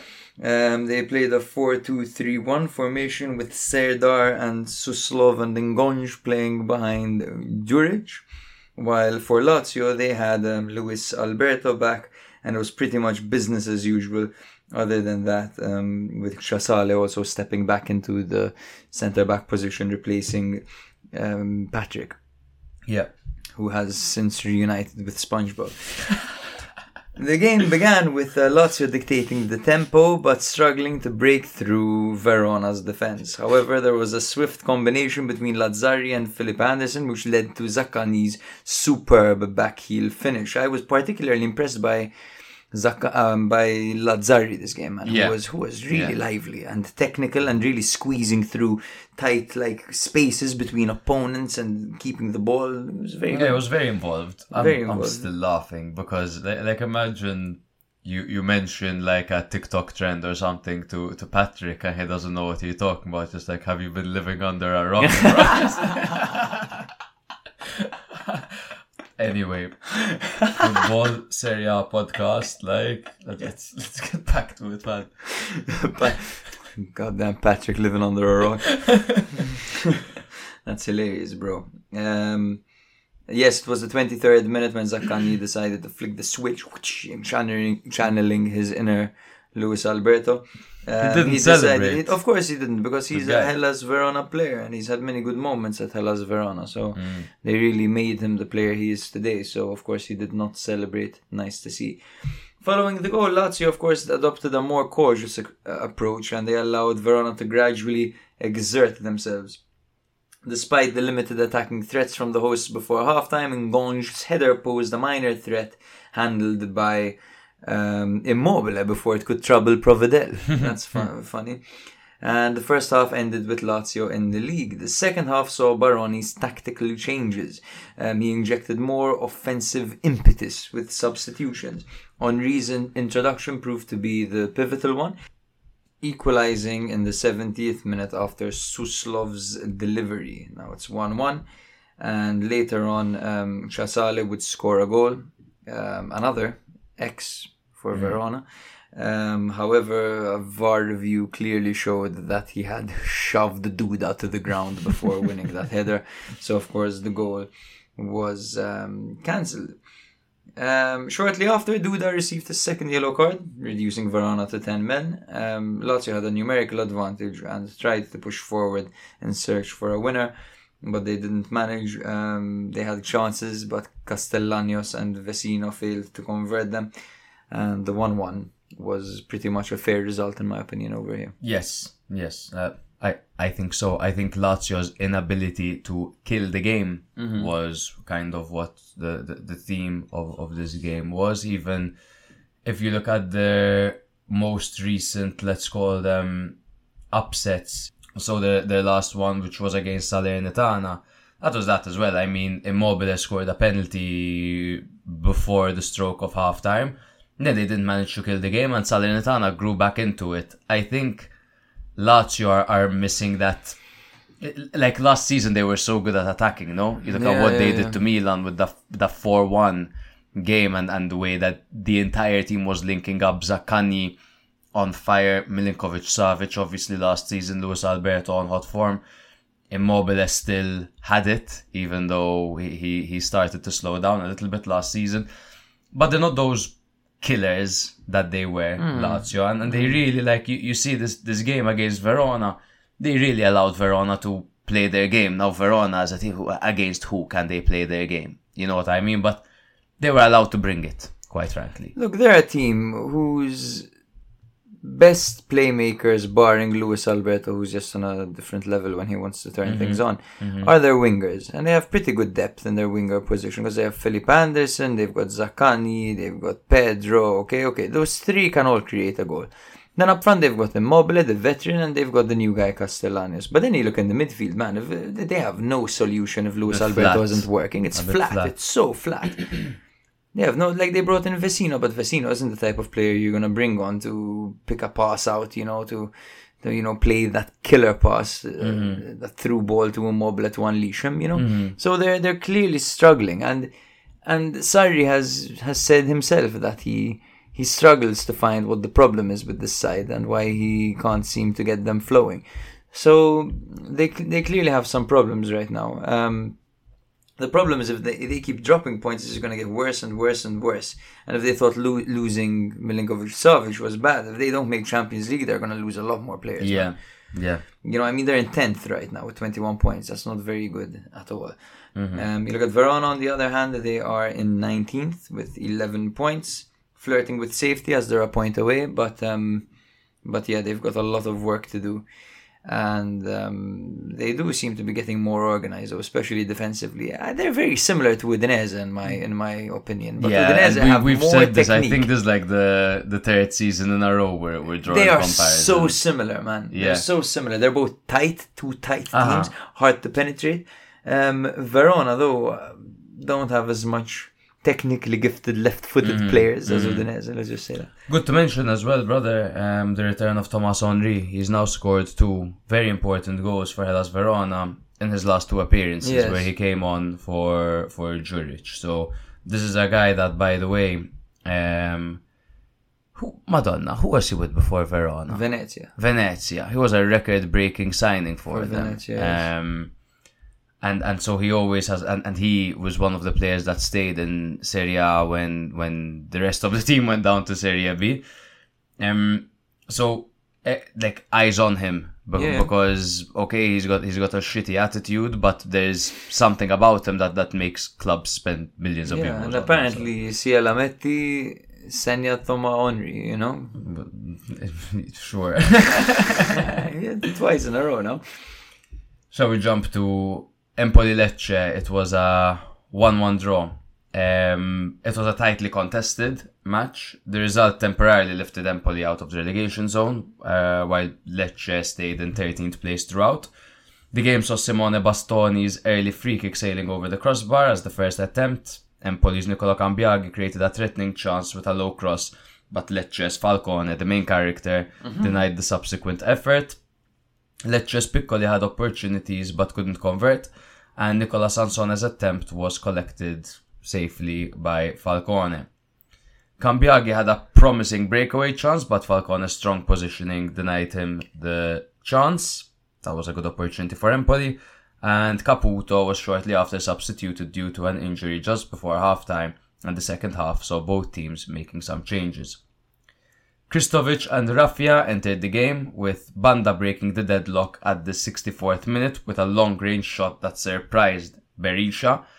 We can call it a blunder by Berisha because the shot was from miles out and it went under his legs. I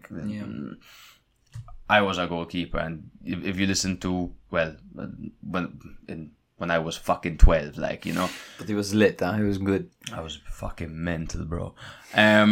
But he was so good, they used to use the big goalposts, the actual sizes, and he was 12 years old, just flying, saving top corner efforts, Mental. That's a lie, by the way. What the fuck happened? No, they used to use quite big goalposts, bro. Really? It wasn't size, 11, I could barely reach the top over there, but they used to use bigger ones. I mean, at that age, they tell you to shoot from as far as possible. They're like, the keeper's small, have it. Yes, have it. Yes, they have it, bro. Fucking magnet mat and goal. Magnet mat.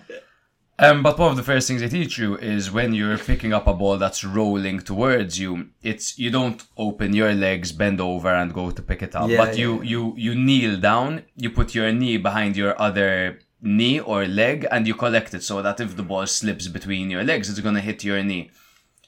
And to me, it looked like he was about to do that and then he stopped himself. So I don't want to, accuse someone of match fixing, but go look at it and tell me it wasn't either super amateur or daylight robbery like. And it was unlike him because he's had a brilliant season up until now, and even this game with the ball at his feet, he was looking really confident. It was weird. I don't know if it's. I doubt it, but then again, it's Italian football, so the hell knows. Shall we just move on to Jazzy's bicycle kick, man? I feel a bit bad for Jazzy now because we really put the Serie A spotlight on him, and I really don't want to Harry Maguire his career, man. Yeah, bro did the thing. But Jazzy's blessed though. He'll score goals and big opportunities, so his career will be, he'll be praised wherever he goes in Italy later on. Perhaps. In his career. Moments later, Empoli equalised as Cambiaghi's intended cross took a deflection off Raffia, looping into the net, which went down as an own goal. Empoli pressed for a winner, with Falcone making a couple of crucial saves, while Lecce defended resolutely. The match ended 1-1, with Empoli climbing to 17th place for a moment, 1 point above the relegation zone, and Lecce maintaining their 13th position.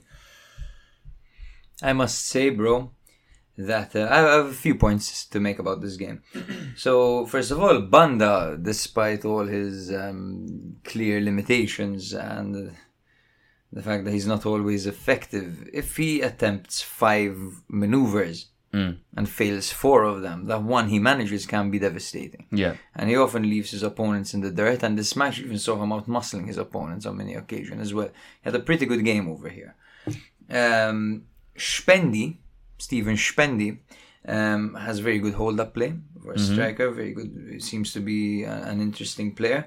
And I must say that at the end of the game, Fazzini was so unlucky not to get that ball across the face of goal. He squeezed past the defender so brilliantly after knocking it back. I was sure he couldn't get into that position, but he managed and he squared it across the face of goal, but it was cleared by a defender. Also, smart management by D'Aversa, who waited until halftime to make a substitution, because as you know, there are 3 substitute slots. You can make 5 substitutions, but they have to be in 3 slots, right? So Caputo had fallen injured in the 41st minute, and he brought on Steven Spendi. Yeah. And then shortly after, Bereszynski got injured, so he waited until halftime to bring on Tyrone Ebuehi, and that way the slot wasn't used up. Very smart by Andrea Azzoli. Yeah, cute. Do you think there was a team that deserved to take 3 points over here? That's a very good question, actually. It's also a very standard one when there's a draw. Yes. But I hadn't thought about it. I think Empoli were slightly better, but I don't think Look, at the end of the day, Empoli played a more refined brand of football than Lecce, which isn't very common. Yeah. And Lecce's goal did come through a terrible goalkeeping blunder. Even though the other goal was also a blunder, it was an own goal. Yeah. So no, fuck it, draw deserved. No, there was no team that deserved the victory. Well, fair enough, brother. Empoli are in 18th on 12 points, while Lecce, God bless them, 13th on 17 points. God bless them, huh? Frosinone Torino is the finale of this episode. Yep. And it's not a very exciting one, to be honest with you. But look who's back. Ricci. Who's back, Samuele Ricci, playing alongside Ilic and Vlasic in the middle over there for Torino. Torino are looking better, they're looking very sharp. They've lined up the 3-5-2 formation with Duvan and Sanabria up front together, while Frosinone lined up with an interesting 3-4-3 formation. And listen to this. They had Soule, who was born in 2003, Caio George, who was born in 2002, and Ibrahimovic, who was born in 2005. This team is so young, man. Yeah, all starting up front, forming the front 3 for Frosinone.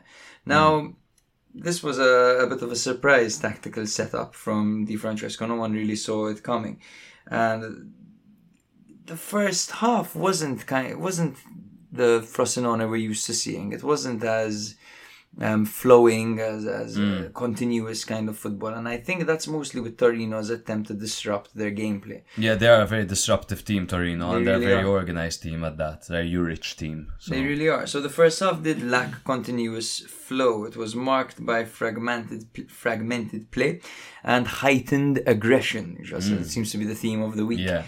There were also a few controversial refereeing decisions by the referee over here. Torino had 2 clear chances, one from Zapata's header off a corner, narrowly missing Turati's goal, and another powerful long-range strike that hit the post by Ilic. Going back to the referee inconsistency or controversy in this game, Oyono had 2 fouls in a row and should have probably been sent off. While there was a penalty call for a challenge by Buongiorno on George, on Caio Georgia. Yes. The second half saw Frosinone's best chance when Ibrahimovic found Caio Georgia free in the box, only to be denied by Milinkovic-Savic's reflex save.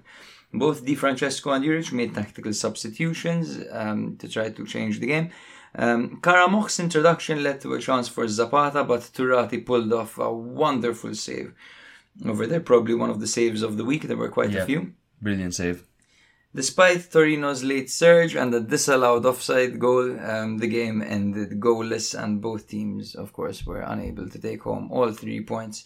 A fun 0-0, nothing really eventful over here. Two teams who are entertaining, Frosinone particularly, a very entertaining football team, while Torino, on the other hand, are kind of on the up and seem to be rediscovering themselves again. Yeah, to be honest, I mean, I was expecting a little bit more from Torino just because they just came away from a massive 3-0 victory against Atalanta. But it doesn't seem like Torino are a team that very much ride in negative or positive spells. Yeah. You know what I mean? And this is a Frosinone side who have taken points from the likes of Atalanta and Fiorentina at home. So they did have to proceed with caution because these guys have some bite about them. So yeah, I thought this was a fair draw, to be honest. Nothing crazy apart from the maybe refereeing drama, but you know that we don't really enjoy discussing. We don't get into that too much. We're not referees ourselves, exactly, so nor are we VAR operators, whatever the fuck they call them nowadays. Smooth operator. Torino are in 11th with 20 points, while Frosinone are in 12th with 19 points. That is not all from us this week, guys, as obviously tomorrow we're going to be recording our question segment. We've got 2 weeks built up of questions, so we'll definitely have a conversation or two together addressing your questions, your hot takes, so on and so forth. Until then, if you enjoyed this, make sure that you follow us on all of our socials and rate us 5 stars wherever you're listening. That helps our growth tremendously. And keep listening to us. Thank you very much, guys, if you made it this far. Thank you. Love you. Good night. This is Serie A Spotlight. If you like Serie A or have ever liked it in the past, it's a good opportunity for you to listen once a week and you'll get filled in. The football weekend, that's like the main dish. But then a few days later, you drop your episode and that's like the dessert. And the dessert is just perfect. It's good, the cake. It makes it feel like we're all sitting in a room together, just BSing with each other. The atmosphere is fantastic. I promise nobody will ask you to send boob pics. Sometimes it may be good, sometimes it may be shit. I love how you go into so much detail and show so much passion towards each and every team. Literally, no team is left undiscussed. When I listen to you, it's like I'm talking to you in a pub. It's like I'm chatting to a friend and you're chatting to me.